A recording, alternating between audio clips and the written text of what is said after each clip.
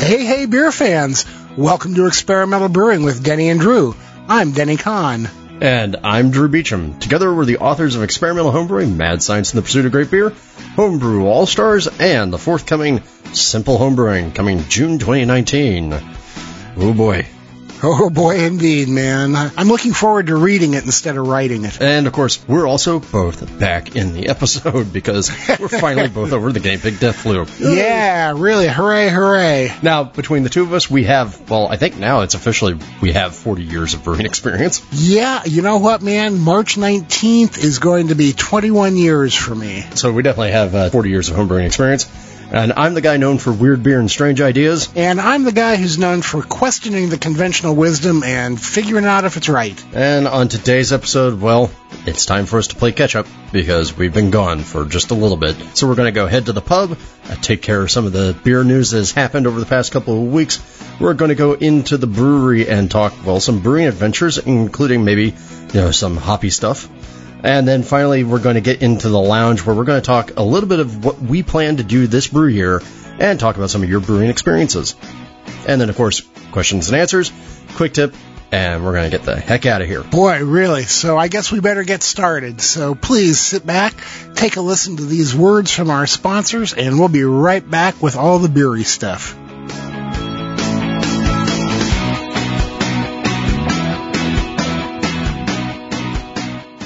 This episode is brought to you by the American Homebrewers Association, publishers of Zymurgy Magazine, organizers of HomebrewCon, and enjoyers of homebrew.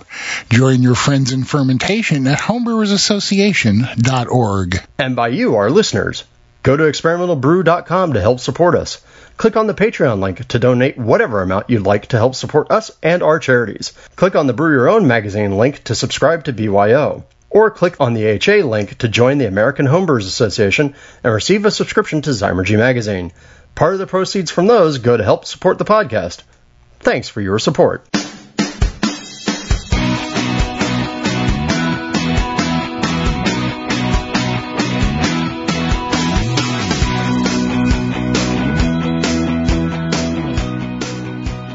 We're back. Thanks for sticking around. And as always, we're going to start off with a few announcements. Yep, and our first announcement is, of course, don't forget that if you missed it, last week we had an episode of the Brew Files, episode 55, Triple Your Gold, where I go into a little bit of the history, then what I think the big differences are between Belgian Triple and Belgian Golden Strong Ales, and how you can brew both of them. And I also get into the fact that I think the BJSP has it slightly wrong. Ooh, I'm not going to go there. But I will say that I was sorry that I was too sick to participate because, man, that's a fascinating subject. So maybe we can dive into it again someday. There you go. How many hairs can you split? Yeah, really. And we also want to remind you that you can join us, along with Marshall Schott, in Asheville, North Carolina, March 22nd and 23rd for Brew Your Own Boot Camp. There are a lot of different classes going on there, and we're going to be teaching one with Marshall in how to do homebrew experimentation. So we hope that we'll see you there. Go to byobootcamp.com to sign up and mention Experimental Brewing. Yeah, it's going to be a lot of fun. We've got not only homebrew science, but also results of homebrewing, what we think is the best way to make homebrew, and really just some tastings galore and other things that we're going to have a lot of fun with. So totally come and join us in Asheville. It's Asheville. It's a month away. Let's go. Tastings galore. Wasn't she in a James Bond movie? James Bond. Scotch. Oh, yeah, right. Right. Don't forget you can support the podcast by leaving us a review in Apple Podcasts. You can click the AHA, brewswag.com, code word experimental, and hey, they got some really cool new shirts out right now. Amazon, Brewers Friends, or BYO links on our website, and by going to Patreon and pledging $1 or $2 or more to our charitable cause, which is, for this part of the year, drumroll please, we have a new charity, and it's one that we love. It's called Wings of Rescue, a 501c3 organization who takes pets from shelters where they're likely to be euthanized and moves them to other shelters and lets them find a home and continue their little doggy lives. You know, I just love things like this. They say that since we started keeping records in 2013, Wings of Rescue has flown over 31,000 pets to safety in 42 states, 3 Canadian provinces, as well as Puerto Rico and both the United States and British Virgin Islands. Yeah, and they're really cool. It's just private pilots who volunteer into the organization with their small planes, flying to places that are overcrowded and picking up dogs and taking them places where they're not crowded. Yeah, man, it's like so cool. It gives you chills. So please help us help them. Go to the website, click on the Patreon link, donate a couple bucks that we can pass on to them. Absolutely. And of course, since we've been gone for a while and we had a Q&A episode and some other things that we've done, it's time for your feedback. And our very first piece of feedback actually comes from me. Drew Beecham writes into the website and then directly into the script that we're reading from. I'm a dummy. Oh, I'll agree with that. Yeah. In Brew Files 55, I can't believe that I got all the way through the episode talking about Belgian Strong Goldens and Triples and didn't once mention that, you know what one of the defining characteristics of those things are?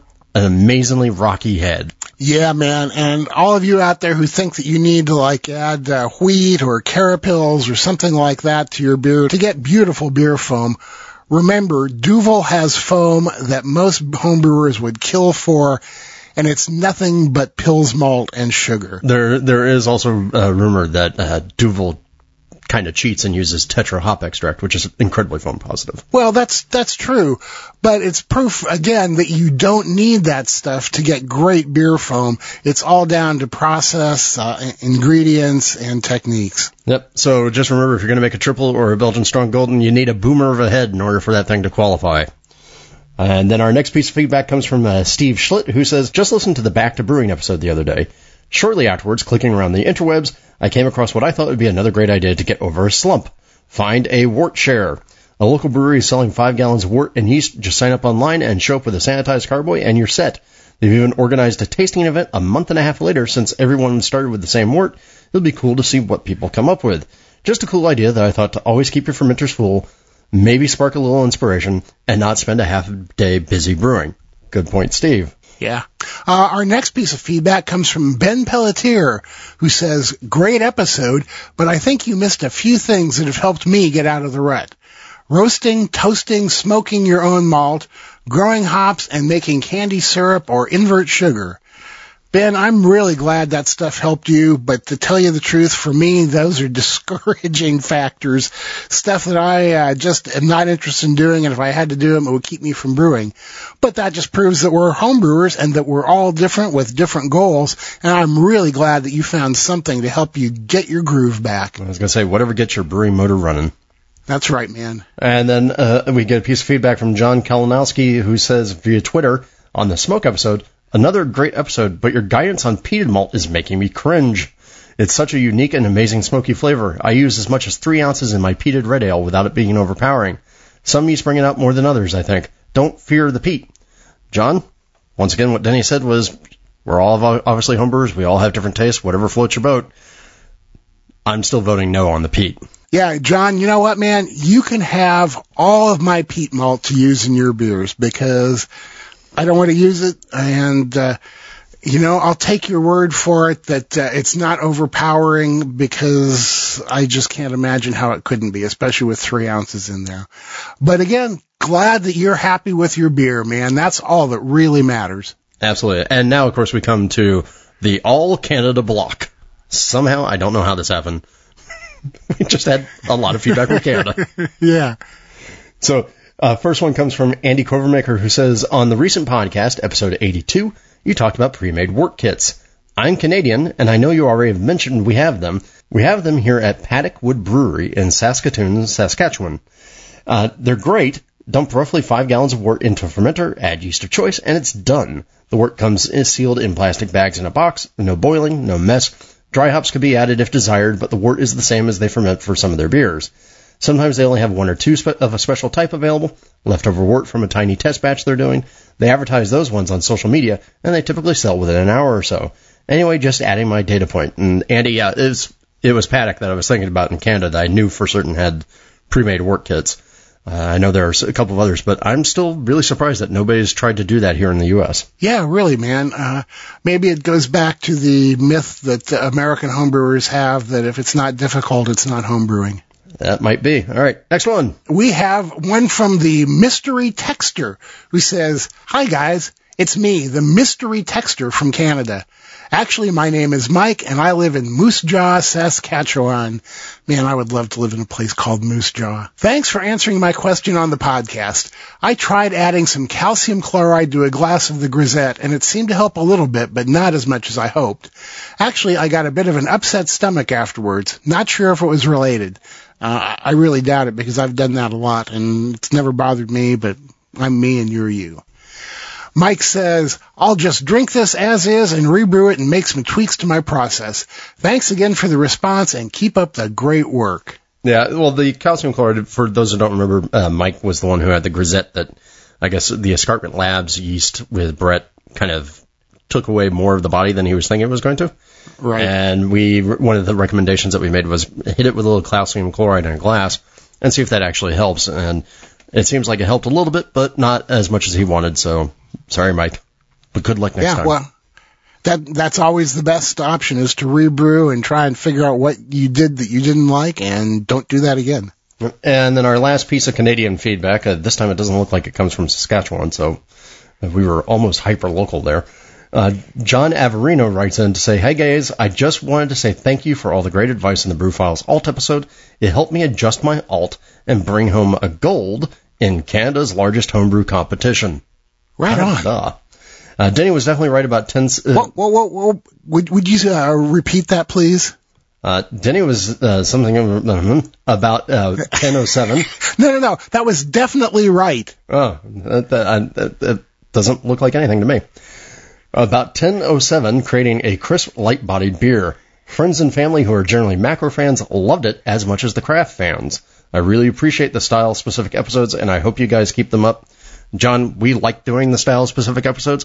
It just takes a while to write them. Yeah, right. But we'll definitely be shooting out more of those. And let me tell you that 1007 is not just a great yeast for alt. I use it for IPA. It's really nice for making a real crisp IPA. And if you need like a pseudo lager yeast, it works great for that. You can run it at lager temperatures if you want.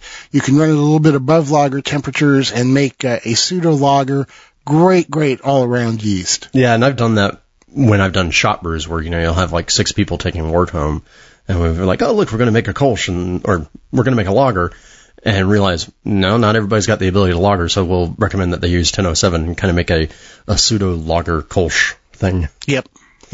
Well, I don't know about you, but that was a lot of feedback, and I need a beer. Yep, I agree, man. Let's get out of here and head for the pub and talk about the beer life. So stick around. We're going to be right back. Does your fermenter need to have Wi-Fi? Not necessarily, but is a Wi-Fi enabled fermenter incredibly useful? You bet. Using the Grainfather app, brewers can monitor and adjust fermentation from anywhere in the world, a feature that could come in handy if you want to start a diacetyl rest while sipping an umbrella drink on the beach. The new and improved Grainfather Conical Fermenter Pro is constructed from 304 stainless steel and has a total work capacity of 8 gallons, making it just the right size for your 5-gallon batches with plenty of headspace. A 1.5-inch tri-clamp on the lid allows up to 2 psi of top pressure for wort transfers, and the 2-inch tri-clamp port on the bottom of the cone makes true dumps a snap. Particularly nifty is the dual function valve that lets you transfer and sample beer or pull yeast using the same valve. The integrated 12-volt, 30-watt heating element makes it easy to gently warm your fermenter, while a built-in cooling sleeve only needs to be connected to an optional chiller to get the temperature down. The new and improved Grainfather Conical Fermenter Pro is available now at grainfather.com or at a homebrew shop near you.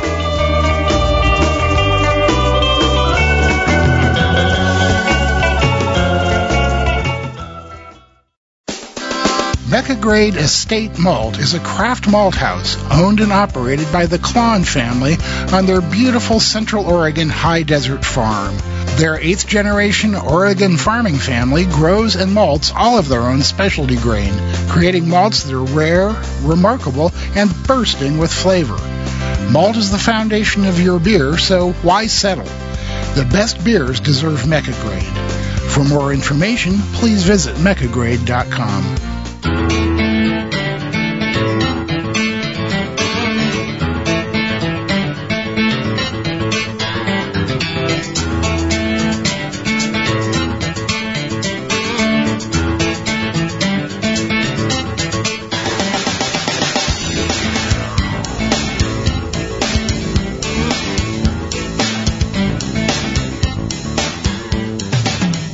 We are back, and we have made our way over to the Experimental Brewing Pub at the corner of Everywhere and Nowhere in your town, no matter where you are. And we're drinking a couple beers. Drew, what do you got there in front of you? I've got one of my old school favorites that I always kind of forget about, and then every time I have it again, I'm like, wait a second, I really like this beer. And it's actually, oddly enough, it's not an IPA, it's not a pale ale, it's not anything of that sort. It is a Deschutes Black Butte Porter. And the thing I love about this beer, I mean, like I said, I always forget about it, but it is just so damn tasty and just so damn drinkable. Luscious is the way I would describe it. Yeah, I mean, it just feels like a warm mocha hug. I don't know if it was one of the first American porters, but it was an early one, and man, it is a great beer that I used to drink all the time, and now don't think of it often enough. Yeah, and I know that Deschutes, that's still kind of one of their defining beers, but I know that the volume of sales of it has dropped drastically to the point where it doesn't make any sense to call it what we're about to call it here in just a couple moments. And what are you having, sir?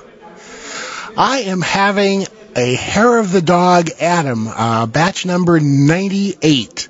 It's a 10% beer, and this one is only about 6 months old. It ages great. When you first pour it, the alcohol is immediately evident in the aroma, and the first sip seems a little bit hot.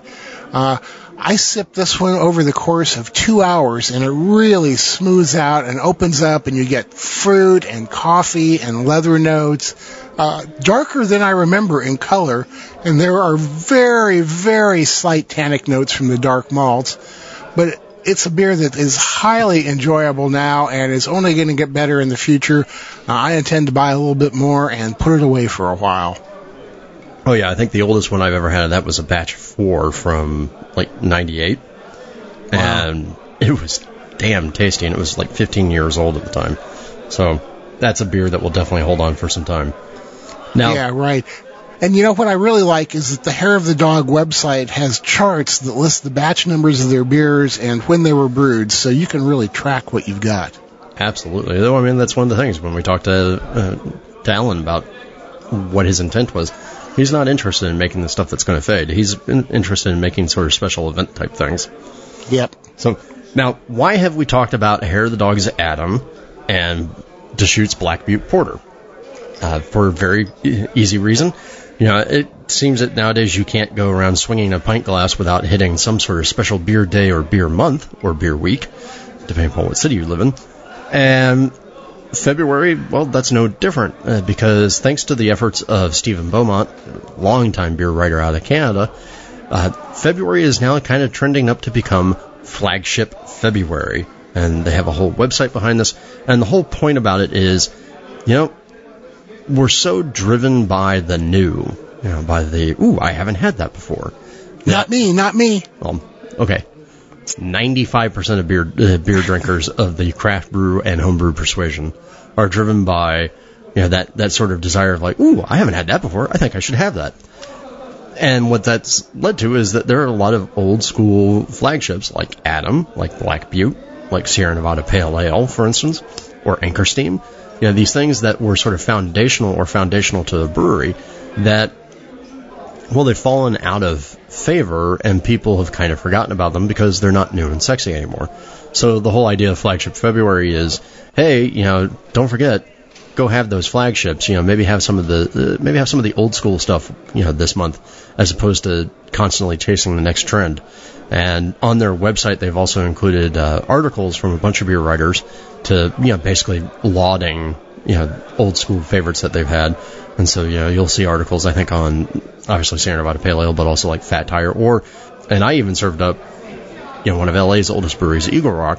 One of their first flagships, their Manifesto, that they still put out there and promote a wit beer. There are a lot of these old school flagships that are styles that we don't tend to drink a lot of anymore, or people aren't making a lot of them anymore.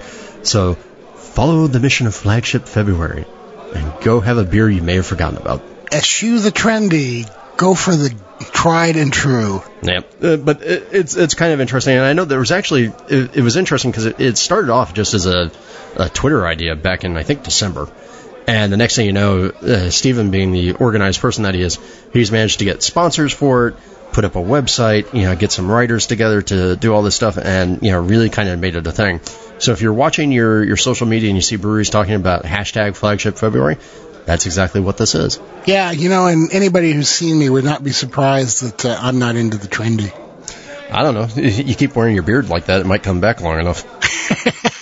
Yeah, man, that's why I kept my clothes from the 60s. All right, and then moving on from Flagship February, kind of in the same trend, there were also comments that were happening from the now newly retired Charlie Papazian. I kind of feel like it took him 3 years to retire, but he's now retired. Yeah, but he's mainly retired. I think he's still a little bit involved in advising and consulting. Yep. But he made comments on his social media. He says, I've been noticing lately the growing number of comments on my various social media platforms. There seems to be a growing irritation by a notable type of craft beer drinker with regard to the proliferation of too many types of IPA at the expense of a reduction of choice that includes other traditional styles of craft beer. I have also listened to many craft brewers I've visited over the years, and more are feeling forced, against their measured judgment, to offer several types of IPAs because that is what is hot, what sells, and what their customers want. And that their distributors are asking/forcing their craft brewer suppliers to provide more IPAs at the expense of a more diversified selection. I can't help but have to ask the question, are distributors helping drive the juicy, hazy IPA trend? And in doing so, upsetting the balance that has evolved for a more stable and diverse craft beer market in the recent past? Are craft brewers losing the interest of customers that seek a bit more traditional choices? Is that why recently one of the largest craft brewers told me there's never been so much headwind? Perhaps it's a more forceful crosswind, creating some zigzag times to the spirit of flavor, diversity, and choice.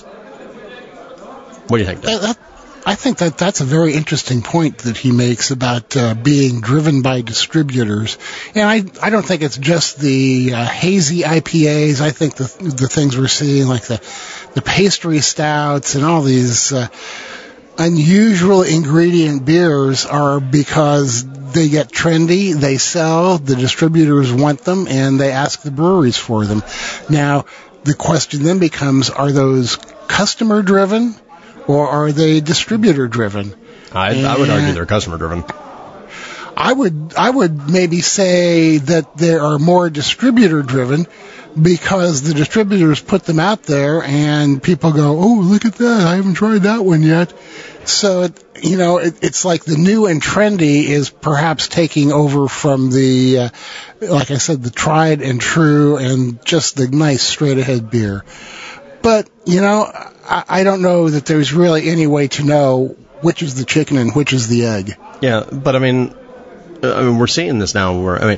I think a lot of these hazy IPAs, those are driven by customers. I saw there was a Facebook discussion the other day that I was part of where somebody was complaining about that hazy IPAs were really great, and that West Coast IPAs didn't feature enough hops. They weren't bitter enough.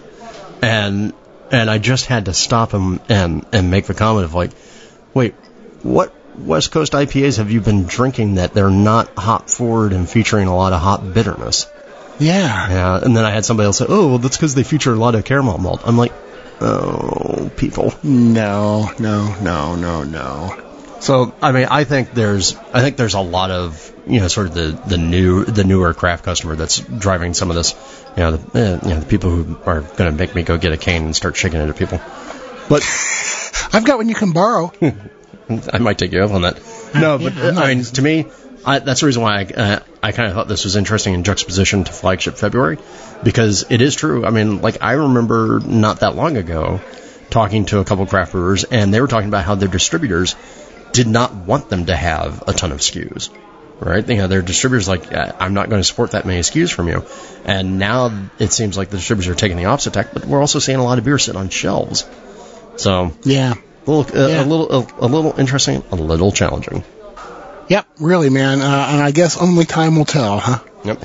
And in the department of a little weird and a little challenging and a little bit of tradition being lost, Widmer, which you guys will remember, had a beautiful brew pub in Portland for years, and then went and closed it down and retooled it, turning it into more of a sort of a production tap room, right? A little R&D brewery / tap room. To, say, well, running a brew pub's too expensive and, the restaurant side's dragging everything down, so let's respond to trends and do this. And I think that was like in the middle of last year that happened. Yeah, but that sounds about right, because we talked about it. Mm-hmm. Well, they actually went January 22nd, and they shuttered the pub. And it's now completely gone. So, kind of a big piece of Portland craft brewing history lost, but also just a thing that's like, that's really, really, really strange. And I think the only thing that helped me make some sense of it, because it really didn't make any sense to me that you'd take a lot of time and money to really get 6 months of a run out of something, was from Jeff Allworth speculating that this may be a run-up to ABI, good old friends at Anheuser-Busch, completing their acquisition of Craft Brewers Alliance, which includes Widmer in it. And that was simplifying and mainstreaming or streamlining operations in order to facilitate that buyout. So that makes as much sense as anything else. It's the only thing that made any sense to me, other than, hey, nobody was going into the brew pub, which, okay, maybe, but still, it seemed like you'd give it a little more time. Well, I don't know. A little more time is a nice concept, but if you're bleeding cash, then there's no more time. This is true. But you would hope that Widmer would have enough cash to be able to hold on. But whatever. Oh, they're a pretty small company, man. Yep. All right, and then the last one is that there's been a lot of talk about medical marijuana, the rise of medical marijuana, or if you're living where Denny and I are, fully legalized recreational marijuana that you can get delivered to your house in 30 minutes. Or grow in your backyard. Or grow in your backyard. That was going to be a threat to the beer and wine industry, and particularly the beer industry, right? Because it's the hangout drug. And there was a recent article in Forbes that was talking about a new study that came out that said that despite kind of conflicting evidence, legal marijuana does not seem to actually be impacting alcohol sales.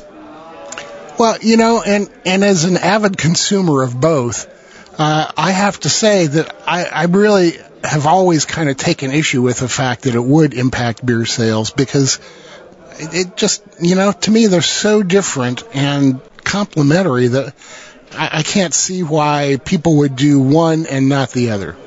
Yeah, and they, what they talked about was they did tax and shipment data analysis out of Colorado, Washington, and Oregon, and they were very specifically focused on spirit sales and seeing that spirit sales actually increased sales 3.6 to 7.6%, and that beer sales were down 2.3 to 3.6, but that was before you added in the tap rooms and the rise of the tap room in there. And so after you add in the tap rooms, beer sales basically stay flat, despite the fact that you have recreational marijuana now. So I just thought that was interesting, kind of another data point in the whole spirits versus beer versus wine versus pot, and what are people going to choose with the downtime that they have. I choose them all. There you go. You would. Well, speaking of choosing it all, why don't we go be responsible and choose something that you can, brew and keep drinking? Yeah, let's do that. We're going to head over to the brewery and talk about a lot of stuff, and especially my latest attempt at my American Mild, which I think is about 99% there. So stick around. We're going to be coming right back. When I'm done brewing, I want to be done brewing, not waiting around for my wort to cool. With the Hydra, the Corny Pillar, and the other great chillers from Jaded, I can be done when I'm done. No more waiting 20 minutes for the wort to cool enough to add Whirlpool hops.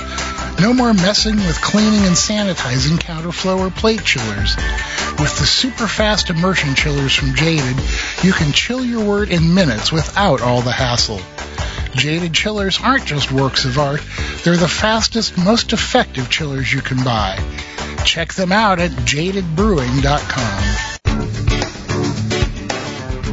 Yakima Chief Hops is a 100% grower-owned global hop supplier located in the Pacific Northwest, with a mission to connect family farms to the world's finest brewers. With their new online store, YCH products are now available wherever brewers choose to shop.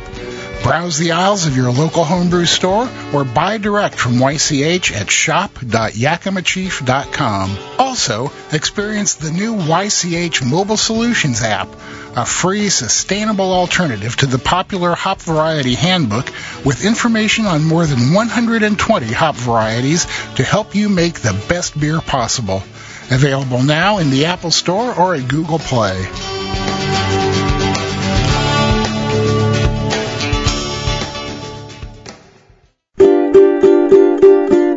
It's just about time. It's just about time. Don't you think it's about time we talked about beer? Okay, this is the part where everybody sings beer, beer, beer, beer. Beer, beer, beer, beer. Well, welcome back from that break. Thank you for sticking around with us. We are now in the brewery. That means we've got bubbling airlocks, we got gleaming stainless steel, we got multi-foot. It's time to talk about some beer. And Denny, let's talk about this gosh darn American Mild that you've been doing now for, well, I feel like as long as I've been alive. Yeah, it's been a long time. So I brewed the 8th version the other day. It was batch number 538. And I learned some things from doing it, and I finally have it almost to where I want it to be. So, we'll put up the recipe on the website, but basically it's a 5.5 gallon batch, 1041 OG, 12.9 SRM, about 18 IBUs, and it finished about 1.014 for 3.5% alcohol, which is right where I was aiming it for. One thing I have learned through the various iterations of this is that ingredients matter. I've tried it with, some of my favorite malts, like Great Western and RAR, and always ended up with comments like, this tastes like hopped water. So what I've come down to is using malt from Mecca Grade, using American Noble hops from Yakima Chief, and these are not like nobles in the sense of European nobles. They're American hops that have had the lupulin separated out of them, so you get the vegetal matter, the tannins from that, and just a little bit of bittering. AKA the flip side of the cryo hop process. Yeah, exactly. When they freeze the hops with liquid nitrogen, shatter them, they take out the lupulin glands, and that becomes cryo hops, and what's left becomes American Nobles. Now, what I have discovered about this beer is that it's just a bit too bitter as it warms up, because I didn't account for the tannins in the hops providing a perception of bitterness. I mean, the beer only measures at 18 IBUs, but it tastes a little bit out of balance bittering. I had used some American Noble Citra as first wort hops, and I believe for the next iteration I'm going to drop them, knock down the bitterness just a hair, and then I think it's going to be exactly where I want it, because I really like the malt profile I got.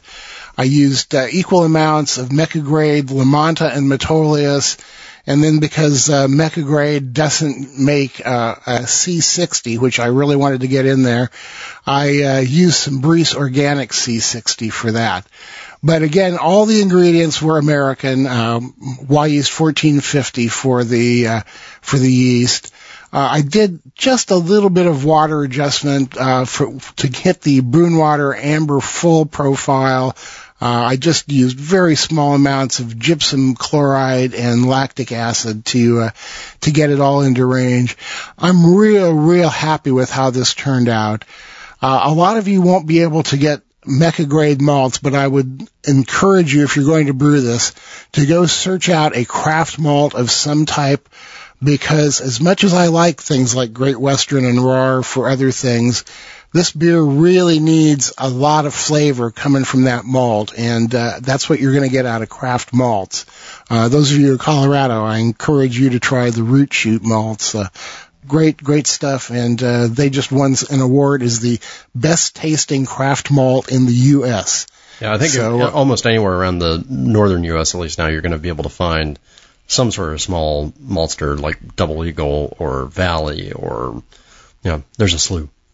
Yeah, and I mean, if you really want to go for the Mecha Grade, you can order it directly from their website. You may have a heart attack when you see the price, but in my estimation, it's well worth what you pay for it. Yeah. Get some friends together, make a bulk order. Yeah, that's a really good idea. You only need 4 pounds of their pale malt and 4 pounds of their Munich type malt for this. So get 2 or 3 people together, split a bag, and you'll have lots of malt for this and other stuff too.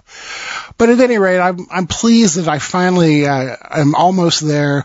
I discovered that one of the things that I really liked about this recipe is I don't have to make a yeast starter. At 1040, I just poured in a smack pack, and it worked great. And then I was able to take that yeast and use it to make a batch of rye IPA. So lots of advantages to making this beer. Well, I was going to say, the power of a session beer. Yeah, exactly, man. Exactly, And it's like I was getting ready and geared up to make my normal 007 starter and kind of went, wait a minute, I don't have to do this. And it just worked really well. So we'll put the recipe and some tips up on the website, and you guys can give it a try yourself and see what you think. There we go. And, of course, beyond Denny's Brewing Adventures, I think the other one that I saw, we've talked in the past about sort of these new dry yeasts that are coming up or have been coming up now for a decade, and some of the varieties. And, well, sour beer has always kind of been a place where they've fallen down. I think largely they stayed away from doing anything souring just because the old school reputation of dried yeast was something that was contaminated with Brettanomyces and Lactobacillus and Pediococcus. And so I think the dried yeast producers have been kind of like, we're not doing anything with that. But Lallemand just announced a brand new product that they're calling Wild Brew Sour Pitch that is a dried Lactobacillus plantarum. So it is just ready to go, kind of do your Berliner Weisses, your Goses, your kettle sours, any of that sort of stuff. And to my mind, it looks pretty rad. They talk about that in the standard wort condition testing that they're doing, it can do a fast pH drop that can be completed within 2 days, and they say typically within 24 hours. It creates a high amounts of lactic acid versus low acetic production, and the aroma and flavor is citrus and tangy with a hint of fruit, which sounds pretty great. Yeah, it does. It sounds very interesting, and we have some friends who work for Lallemand, so maybe we can try and get some of them on the show and tell us a little bit more about this yeast. That sounds great to me. Well, and so now that we've talked bacterial cultures and we've talked brewing adventures, I think it's time for us to go to the lab and talk some hop science. And hop history, too. Yeah, man. We have a couple really interesting things to discuss. One about dry hopping, one about hop creep, and we're finally going to hear the story of how Columbus hops and CTZ coincided from one of the guys who was there when it happened. So stick around, and we are going to be right back. Are you looking for an exciting new opportunity in the brewing industry? Country Malt Group is hiring. Current openings include associates, managers, supply chain professionals, and more. There are immediate opportunities in the following locations: Vancouver, Washington, Champlain, Asheville, Oakland, and Toronto. Full-time jobs at Country Malt Group offer attractive compensation and benefits, including a generous paid time off policy, plus discounts on your favorite malt and brewing supplies. For more information and to apply, visit countrymaltgroup.com/careers today. That's countrymaltgroup.com/careers.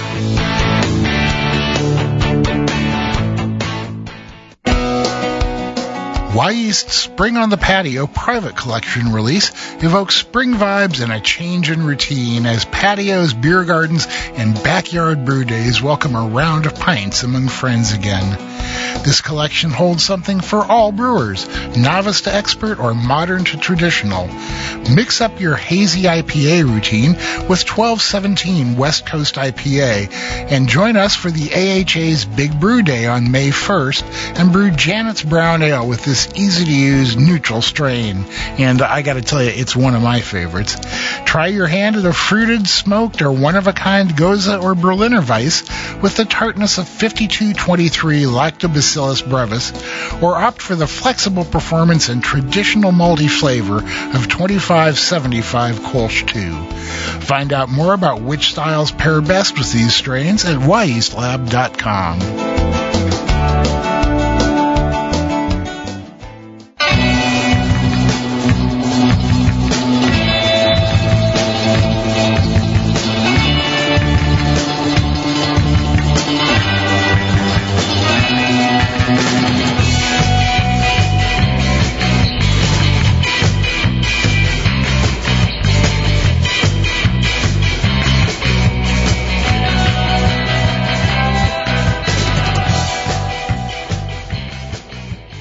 We are over here in the lab, and we have the Bunsen Boners going. We have Drew making Jacob's Ladder sounds, and yeah, see, it wouldn't be the lab without that.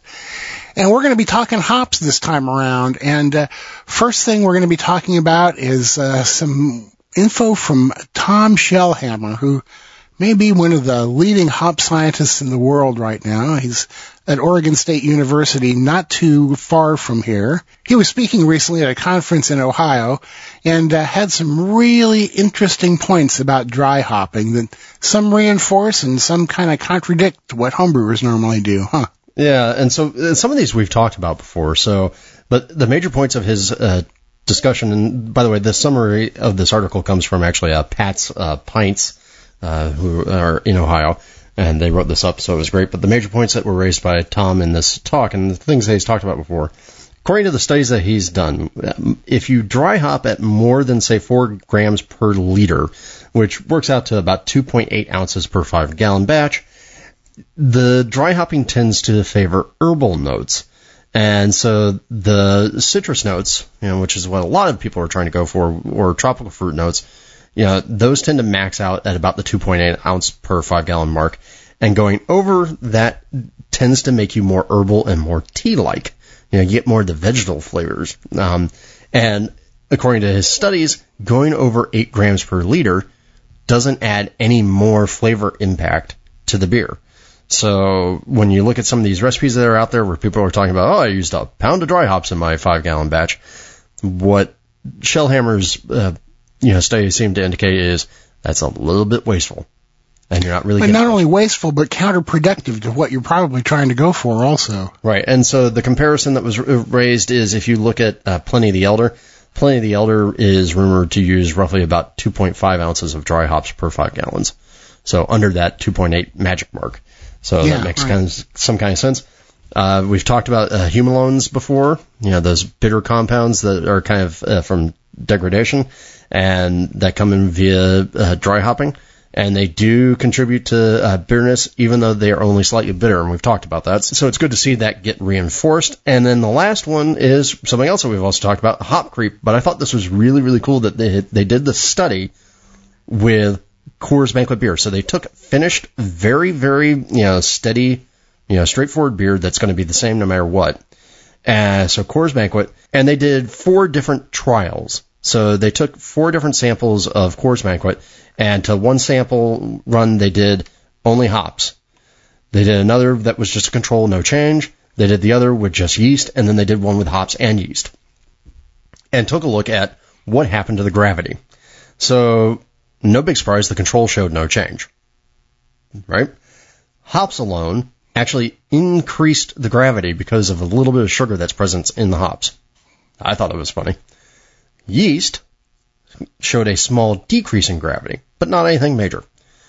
Adding both hops and yeast caused a massive drop in the final gravity, roughly about 1.5 degrees Plato or 6 degrees of specific gravity. And that's big in a packaged beer that's supposed to be stable. Yeah, really, man, that is a huge, huge change. So basically what's happening is that the hops provided a little bit of extra sugar and the yeast ate it up, and that's what happened. Well, but also don't forget the hops also provide some enzymes. So that's true. And so, but obviously, it wasn't just the sugar and the hops that was fermenting, right? It's the beer that was supposed to be fermented out already. Yeah, because the hop alone addition, the increase that they saw in the gravity was, a very, very small degrees Plato, like, 0.2. And hops and yeast together showed a 1.5 degree Plato drop, which is startling. Yeah, no kidding. So what is startling is putting it mildly. Yeah, so what does this mean for you and I? Well, you and I are terrible about removing yeast from our beer. Even when we think we've got the beer completely clear, there's still plenty of yeast in there. And that means if you're going on big dry hopping runs, expect to see a gravity drop. And I'm fairly certain now that I've been reading about this stuff, I'm fairly certain I've seen this and just not realized it. Yeah, well, I don't know if I've ever really measured the gravity of my beer after dry hopping. One question I have about this is what amount of hops did they use compared to the beer and the yeast? Is it under the 2.8 ounces per 5 gallons that Tom has recommended for dry hopping? Did they have to go way over that to get this to happen? I haven't seen any info about that yet. Have you? Yeah, they said that they re-fermented the commercial lager beer, exposing it to 10 grams per liter, so above the 2.8 by a long shot. But right, so it could be something that we'll never see because we don't use that much dry hops. Yeah, I mean, it's possible, but again, I mean, I think we're seeing, particularly if we're in this world of hazy IPAs where everybody's jamming, a whole kettle's worth of hops in there. We might, they're definitely going to see some of that. Would make some sense with some of the exploding can stories we've had. But yeah, I'd be curious to see this done at the more reasonable level, but I suspect they did that at that level just to be able to see the drop, for sure. Because they saw a pretty significant drop in the Plato, like over 1 degree Plato in about a week.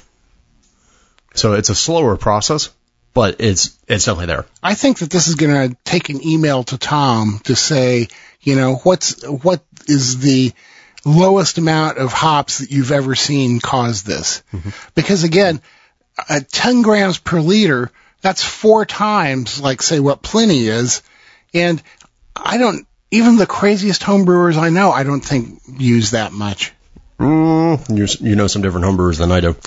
But the other side effect that was also noted in here was that when this process happened, thanks to the, inability of the yeast to be able to get through to the cleanup cycle, they saw an increase of diacetyl from 25 parts per billion to 200 parts per billion. So that's another side effect as well. And I've seen some of that in some hazy IPAs as well. So there you go. Interesting stuff. Yeah, really.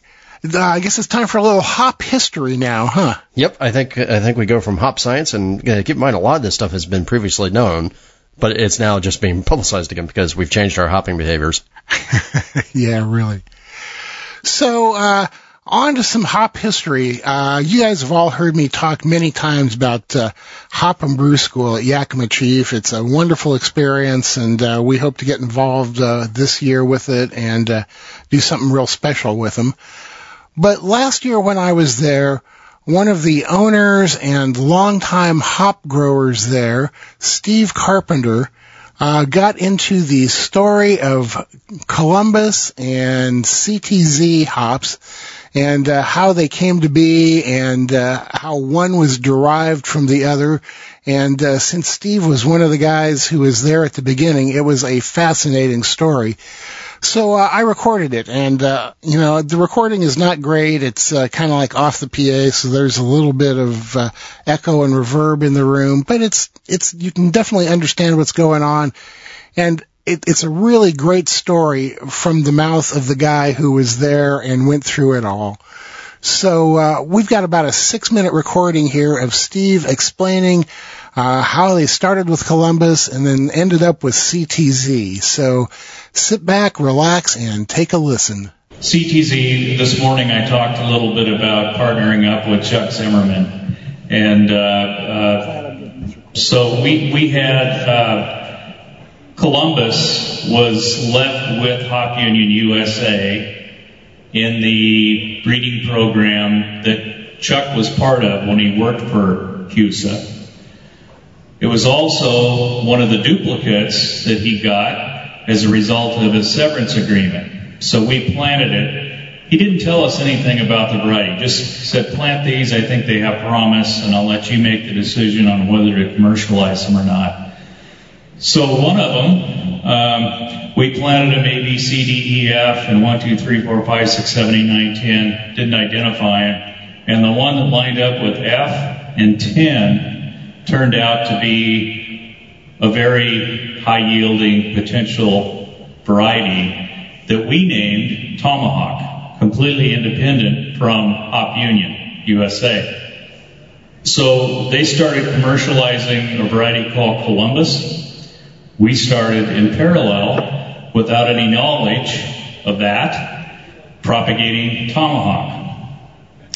About 3 years later, Hop Union tried to patent Columbus. And so they filed for a patent. We looked into applying for a patent for Tomahawk, but discovered through our patent attorney that we had too many acres commercialized of the variety to really apply for a valid plant patent. So their advice is keep it a trade secret, retain ownership of the roots, you'll be fine. So we trademarked the name Tomahawk, but did not file for a patent. Hop Union USA did apply for a patent, and in the patent application, they named Greg Lewis, who was the new CEO of Hop Union, as the inventor. Chuck took exception to that because he's the one that made the original cross on that. And so originally we tried to work together. I told you this is going to take a while. Originally we tried to work together to protect the intellectual property rights. We still felt that we had a huge hurdle to get over because we already by this time had a couple hundred acres in production. And we didn't think the patent was going to be valid. We tried to work together to figure it out. Long story short, we ended up in several lawsuits, and we settled the CT lawsuit with Hop Union by forming an entity called HUSA Says. HUSA and then CEZ, Chuck Edward Zimmerman. And we own part of that company. They really wanted to commercially patent the variety. So we cut a deal with them. You go ahead and patent it. We want to grow whatever we want. We will pay a royalty into this company and then get refunded 100% back. So it was no net cost to us. They went out to Barth Haas at the time and licensed them to grow it and got a royalty for a year or two, but then found out that we were getting paid a royalty and getting a full refund. They didn't like that. So then HUSA and Barth Haas got in a lawsuit. And we kind of stayed out of that one until we found out that Haas had bought Lupulfresh, and Lupulfresh had several hundred acres of roots that they were instructed. One of the fellows on the ranch was instructed to go out with a bucket and a flashlight and a shovel in the middle of the night and steal some of our roots. So we sued Lupulfresh. Lupulfresh was bought by Barth Haas. Barth Haas ended up inheriting that lawsuit. The HUSA and the Barth Haas suit was settled by Barth Haas buying HUSA, and there was also a downstream product patent suit that was. We were suing everybody back then. It was a wonderful time to be part of the hop industry, especially if you were an attorney here in the area. So we ended up, because Barth Haas inherited the suit from Lupulfresh for stealing the roots, we ended up settling that suit. And when the dust settled, CTZ, and the Zeus part of that was roots that Steiner obtained somehow, some way. That's still a mystery how they obtained them. But the Houston Says Group settled that lawsuit with them. And when the dust had all settled, CTZ became a public variety. It's known as Columbus, Tomahawk, and Zeus, or CTZ for short. And as a result of us settling our lawsuit with Barth Haas, Hop Breeding Company was formed. So it was kind of a shotgun marriage. Still exists to this point. We don't necessarily like each other in the marketplace, but we do cooperate in developing wonderful new hop varieties that all of you folks can use in your beer. So, everybody still awake?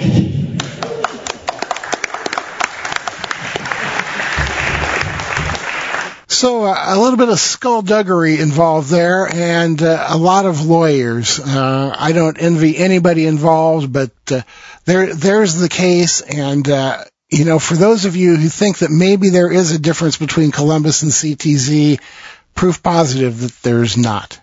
Yeah, I just like ninja stealth spy missions that get involved in this sort of thing. Yeah, that's really kind of what it was. Well, all right. So that, I think, is enough hopping time stuff.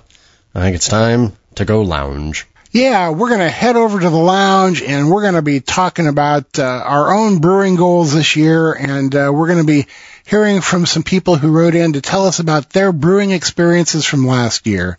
So stick around. We're going to be right back.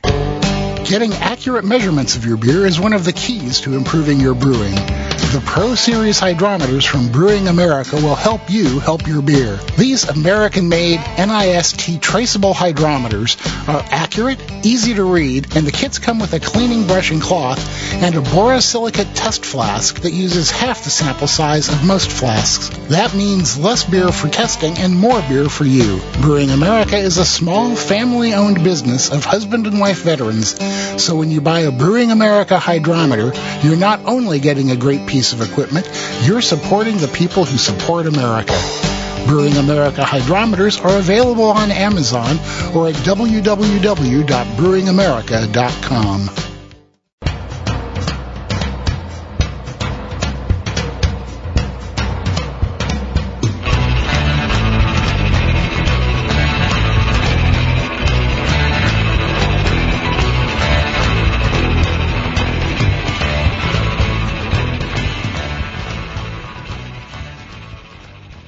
Welcome to the lounge. It's time to talk about our resolutions for brewing this year. Well, not so much resolutions as hopes and aspirations. And Drew says that they're micro resolutions that we should be able to keep instead of the big lofty goals. And I think that there's more chance of this than some of the bigger stuff. Yeah, I'm tired of failing. So no promising that I'm going to do all the Saison yeast that remain this year. Because yeah, right. So here are mine, and I think we should go back and forth on this. My very first one is I'm going to learn no-chill brewing. Already got the jerry can lined up. I'm already ready to give this thing a try, despite the fact that I've got fun stuff to keep my temperatures under control and chill down. I still live in California, where water is still a concern, even though we've almost been washed out to sea a couple times this year. So, no-chill brewing is one of the things I'm promising myself I'm going to do at least once. Cool. Good luck. And you, Denny? My first one is brew more for fun and less for testing. I've kind of gotten to the point where home brewing has almost become a job, and I've talked about it before. I really hate that. So I'm going to try and do more stuff like I just did, where I brewed my American Mild, I brewed my rye IPA. I wasn't testing ingredients, I wasn't testing equipment. I was just trying to make some good beer. And you know what? I just loved those 2 brew sessions. Even though I had some issues on one of them, brewing for fun is where I'm at for this year. There we go. And I'm going to also follow up my learning no-chill brewing. I'm going to try and do the hard thing and try not to decant my shaken, not stirred starters. Good on ya. That's going to be hard. and hide your stir plate so you can't use that. Oh, no, that's down in a cubby hole somewhere. I haven't seen it. Okay, good.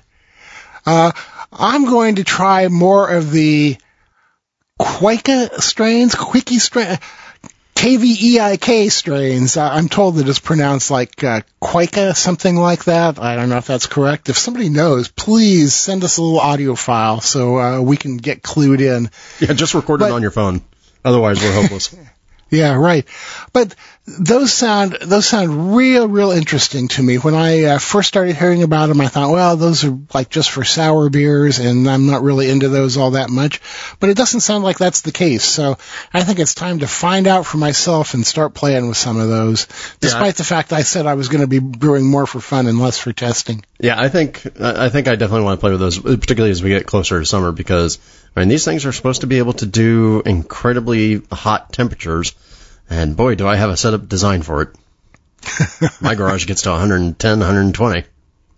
Let's do it. Yeah, and I'm just curious to see if something can work in really hot temperatures and still produce a clean beer. And that's what everyone says these do. So I think it's time for us to jump on the bandwagon with all those other people and check it out. There we go. And another one of my micro resolutions, because I know I'm going to succeed at this one because it's already planned, is I'm going to host a public brew day here at my house. Casa Verde will see a public brew day where I'm going to have 10 to 20 people here helping me brew, and we're going to try and do some of the same things that we've done in the past, which is basically brew all the beers on all the systems. Because why not? Wow. That could be really astounding, man. I want to see pictures. Oh, yeah. And I'm going to brew my American Mild recipe a bunch more of times to make sure that I've got it dialed in. That's my style. Brew a lot of test batches, tweaking one little thing at a time. And once you think you've got it, brew it exactly like that 3 or 4 times just to make sure that it's going to be repeatable and that it really is what you think it is. And my final resolution is going to be I'm going to make it into the brewery every week. I don't care if it's just opening up the door and walking over to the fridge and getting a beer. I'm going to be in the brewery every week. Man, I've been kind of doing that too, going out on a daily basis and just doing a little puttering around, not really brewing, but cleaning, rearranging things. And it does feel good, doesn't it? It does. It's just kind of nice to have that space and, use it as a little, meditative zone or something. I don't know about that. It keeps me busy and off of Facebook. Well, I'm already busy enough. Yeah, right. And, despite the fact that I said that I was going to cut back on experimenting, one thing I really want to start playing with is blending the cryo hops and American Nobles in various amounts and kind of like, making my own hops. With those two, I can control the ratio of vegetation to lupulin, and I really want to play around and kind of see what I can come up with by doing that. Well, that sounds like a lot of fun. Yeah, well, I hope so. And so you guys remember we started talking about, our best brewing experience and best drinking experience towards the end of last year, and we asked people to send us in some stuff. Some people have, and we want to give you a chance to get us some more of this information, but we figured this is a little too long to go without talking about some of them. So what we're going to do is we're going to read you one of the ones that came in, and this one came in from Sam Howard, both from Hawaii and Germany. So a little bit of a distance there. And Sam writes in and says, I had a spectacular year of beer that I'm excited to share with you. My year began in Hawaii, where I lived on the Big Island. This is where I had my best brewing experience of the year. I had a friend that lives off the grid, about a 3-mile hike from the nearest paved road. We decided to brew a beer that would showcase the land he lived on and wanted to make it in the most natural way possible. The idea was to brew a German Weizen with a Hawaiian twist. His home had no electricity, no running water, and no neighbors. We began the brew by collecting water from the spring next to the house. We collected some herbs and teas from his garden to use as well. After mashing in the usual way in my homemade igloo cooler mash tun, we transferred the wort to a pot and boiled it over a fire we built with wood from the surrounding area. We made a separate tea with the items we'd collected from his garden that consisted of mamaki, lemongrass, and tulsi, and added this to the final 10 minutes of boiling. Finally, to chill the wort, we placed the lid over the pot and secured it in the river next to the house. The cool water flowing past the pot took about an hour to finally reach a pitching temperature. Several weeks later, after fermentation and bottle conditioning, our creation was ready to enjoy. We thought it would be best enjoyed in the valley we brewed in, so we called our friends and said to meet us on the beach. We brought all 5 gallons to the front of the valley, used a surfboard to bring it across the river with water up to our chests, and spent the rest of the day enjoying and ultimately finishing the beer with some of our closest friends. While the character from the tea we used was more subtle than we intended, it was without a doubt the most satisfying beer I had ever consumed. Sam, I hate you. Seriously, that just sounds rad. Yeah, it really does, man. It sounds like a lot of effort, but it sounds like a really, really fun and rewarding experience. Yeah, I have friends in the homebrew club who will go every year and they'll collect 5 gallons of Sierra snow melt from up in the mountains and hike it back down. I always thought that was crazy. This is nuttier. Yeah, exactly. Sam also told us about his best beer drinking experience, and he says, fast forward a few months. I had the opportunity to make a 6-month apprenticeship in a traditional brewery smack dab in the middle of Bavaria. While living and working there, a whole new world of beer was suddenly accessible to me. I bet that was a lot different than brewing in Hawaii. I used this opportunity to visit several towns and cities and drink styles of beer in their native settings. The most spectacular was hopping a train for the day to visit Bamberg. There I spent my time wandering the beautiful streets and stopping into any brewery that caught my attention, and of course drinking a fair share of Rauch beer. There is something truly remarkable about enjoying a beer style in the city in which it was created.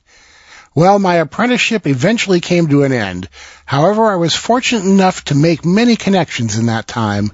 As the year also came to an end, I found myself in a new and wonderful position. I am delighted to tell you that I was hired as the head brewer of a small brewery in Berlin.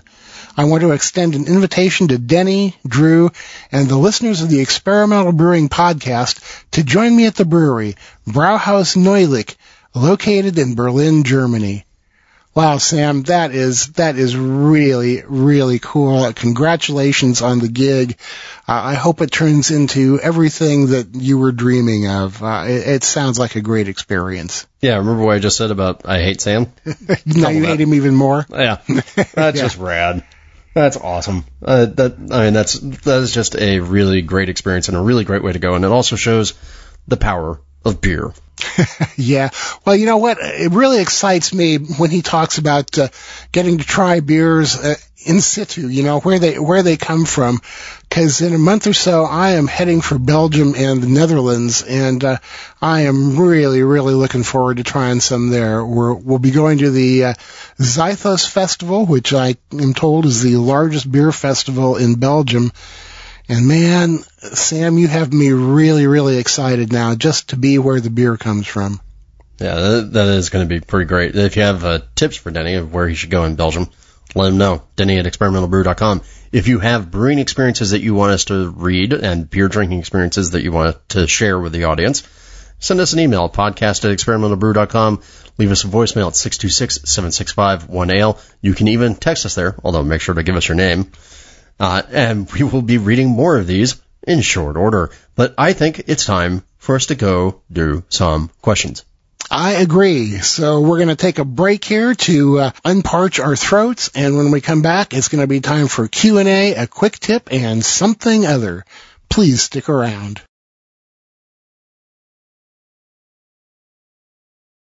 One of my beers, an American Amber, is fully my recipe.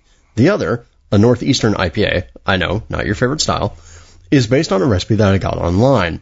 I have changed it by adjusting the malt bill, changing the type, amount, and schedule of the hops, and a different strain of yeast. How much should one change a recipe to actually be able to call it my own?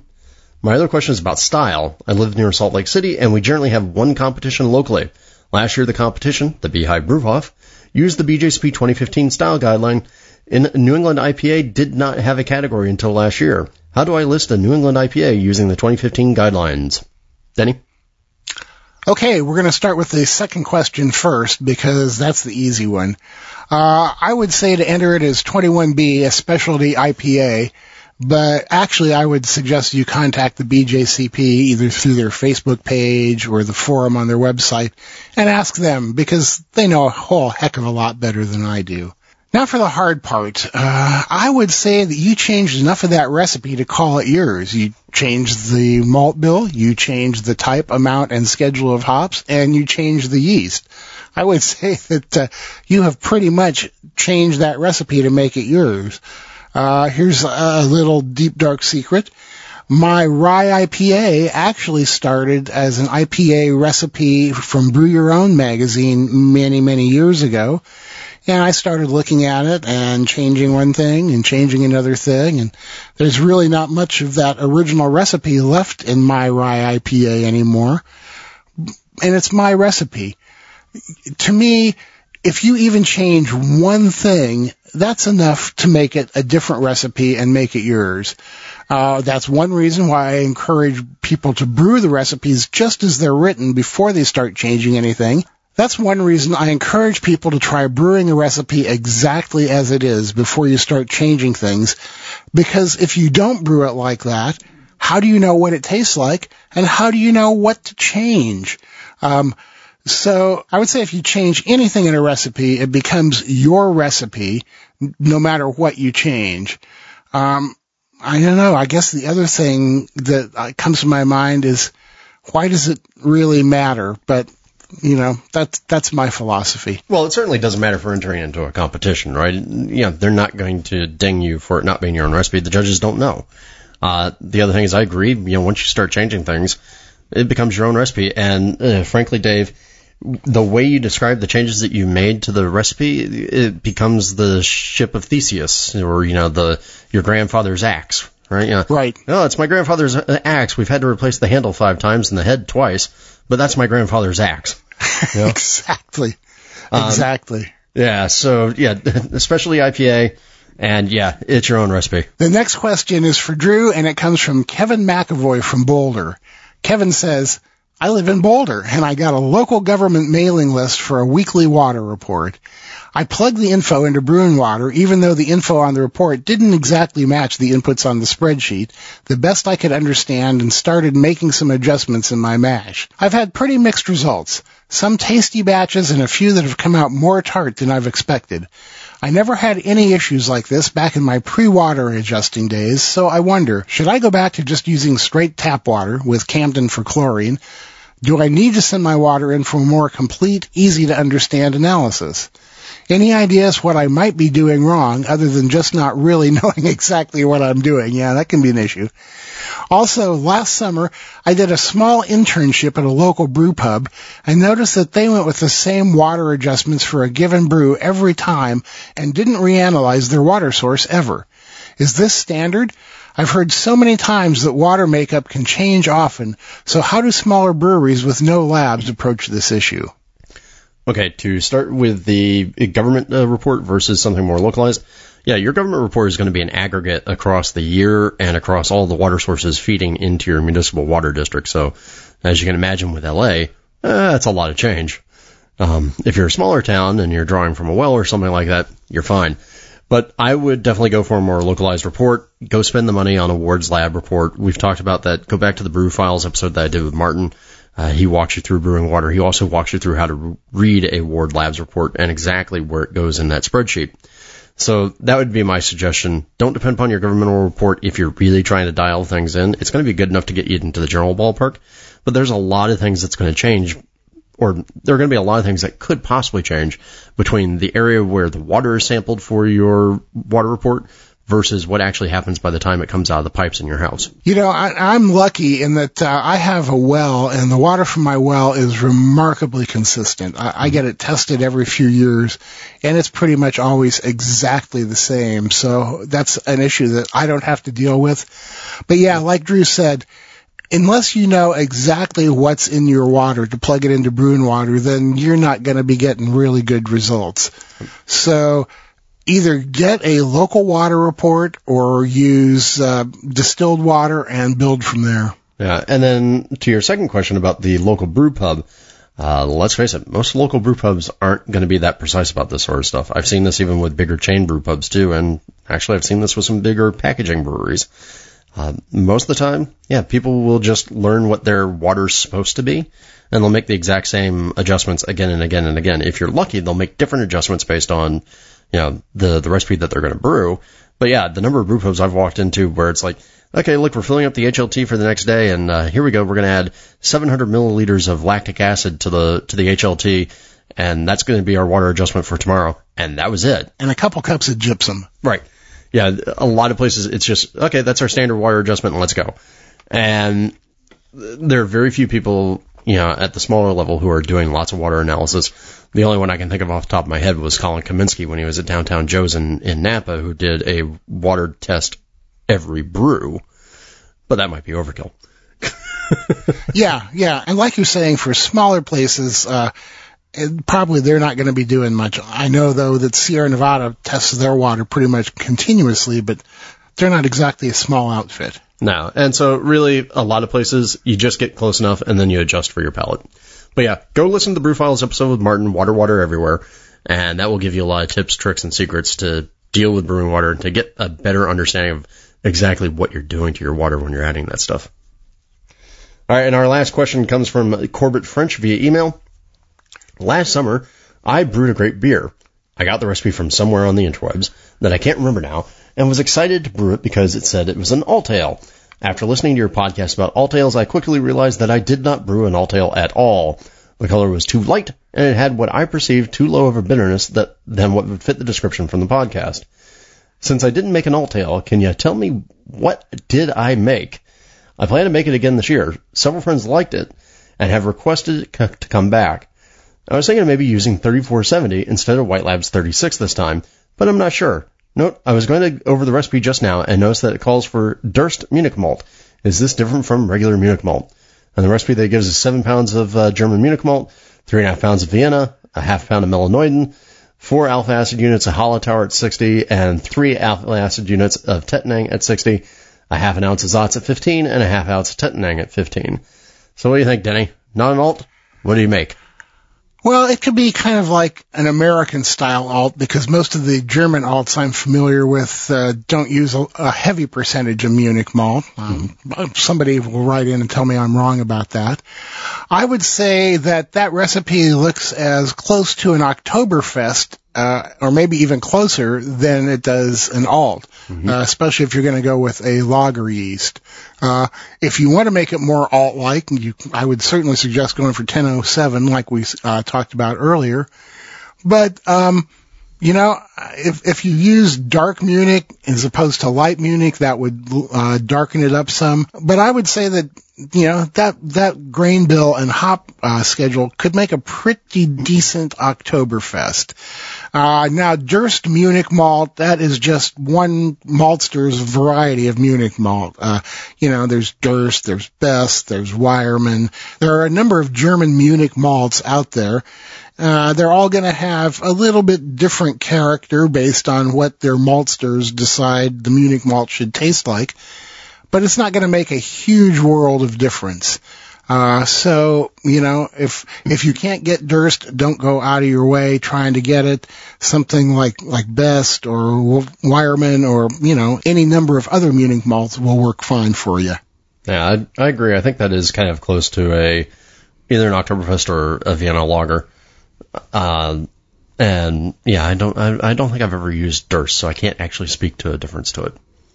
I've used Durst, and before I got into Best, that was what I was using a lot, and it's really good. But I would be hard pressed to tell a difference between a beer made with Durst and one made with Best. What do you think about Mr. French's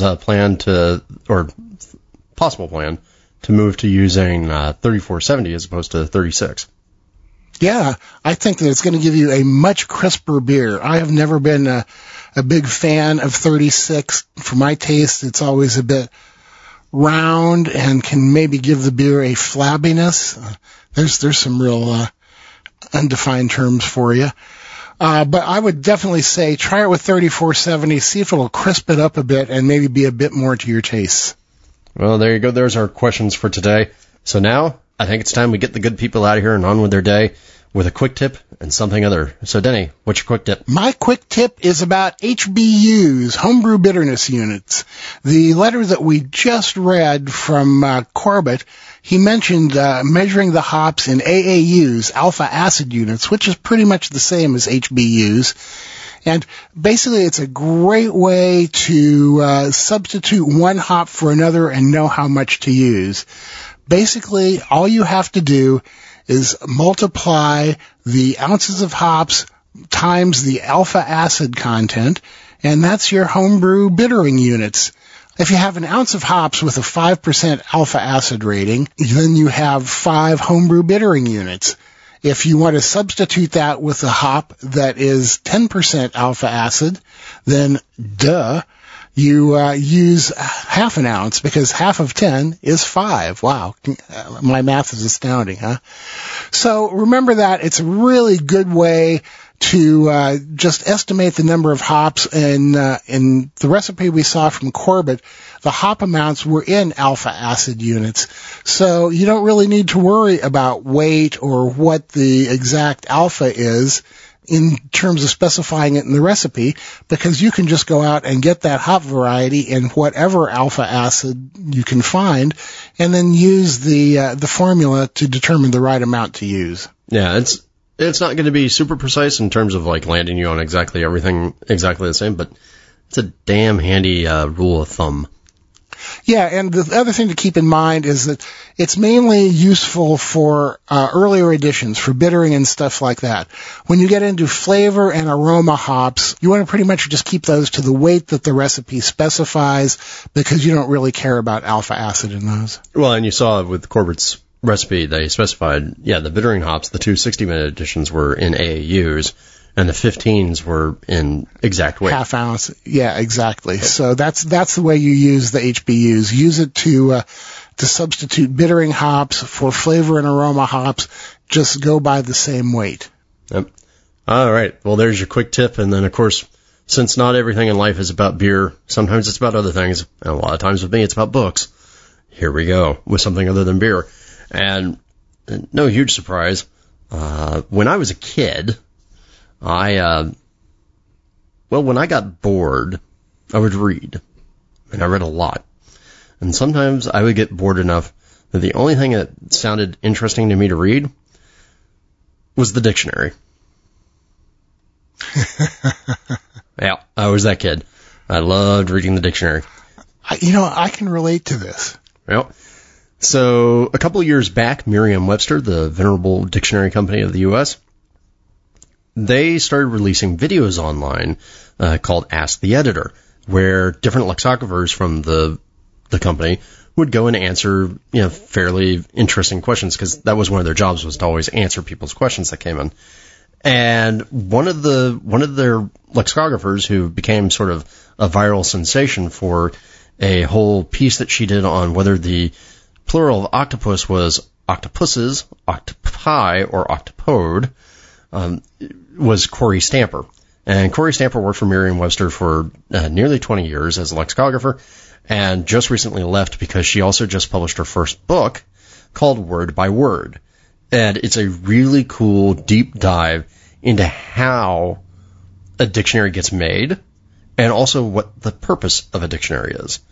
And so one of the big things that Merriam-Webster is always stressing, and she stresses a lot in this book, is they get a lot of feedback from people going, you're destroying the English language because you included this definition of this word, or you included this word in there. And, the Merriam-Webster folks say that, there's a difference, there's a split between whether or not the purpose of a dictionary is to be prescriptive, as in outlining what is correct in language, or descriptive in terms of outlining what is actual usage in language. And Merriam-Webster falls on the descriptive side. And so they will take, and they do a lot of reading, a lot of research to find different uses of words and how they're actually being used, what the senses are, how it fits into the language. And that's what actually ends up in the dictionary. And it's a really cool and interesting read to go through. And she basically breaks each of the chapters down by taking a particular word and using it as an example of the topic that she's tackling in that particular chapter that the lexicographers and dictionary writers do. I mean, it's actually amazing just how hard it is to define a word. As a former English major, that sounds absolutely fascinating. Yeah, and you can find Corey Stamper's writings. She has a blog. She's writing now for, I think the New York Times. She's writing for a lot of different places, which is why she ended up leaving Merriam-Webster. But the book is called Word by Word by Corey Stamper, and her name is Corey, Kory, Stamper. And absolutely fun read. And she also swears in the book, which is kind of funny from somebody writing a dictionary. You're like, what? Those words are in the dictionary. Oh, I know, but still, it's just kind of, she does a lot to sort of bust through what you think the prim and proper nature of everything is supposed to be. Yeah, so, cool. Really great book, Word by Word by Corey Stamper. Go read it. I enjoyed it. Great, man. That sounds pretty cool. I think it's time to let these people get on with their day, huh? Go forth. Let's do the do. Thank you all for listening to Experimental Brewing. You can catch all of our latest adventures and writings by going to our website, which is experimentalbrew.com. Don't forget to follow us on Twitter, where we're at EXP Brewing. We're on Facebook. We're on Instagram. Drew is on the Homebrewing subreddit and the Slack Homebrew channel. I hang out on many, many different beer forums, including the AHA discussion forum. If you want to ask us a question or suggest topics or recipes or experiments or even just rant and rave, you can email us at podcast@experimentalbrew.com. Or if you want to contact each one of us individually, I'm Denny at experimentalbrew.com, and he's Drew at experimentalbrew.com. Or you can always leave us a voicemail at 626-765-1AL or send a text message. Remember to include your name so we don't have any more mystery texters. So until next time, remember to always brew experimentally. Or brew wacky. And we'll see you on the next episode of Experimental Brewing.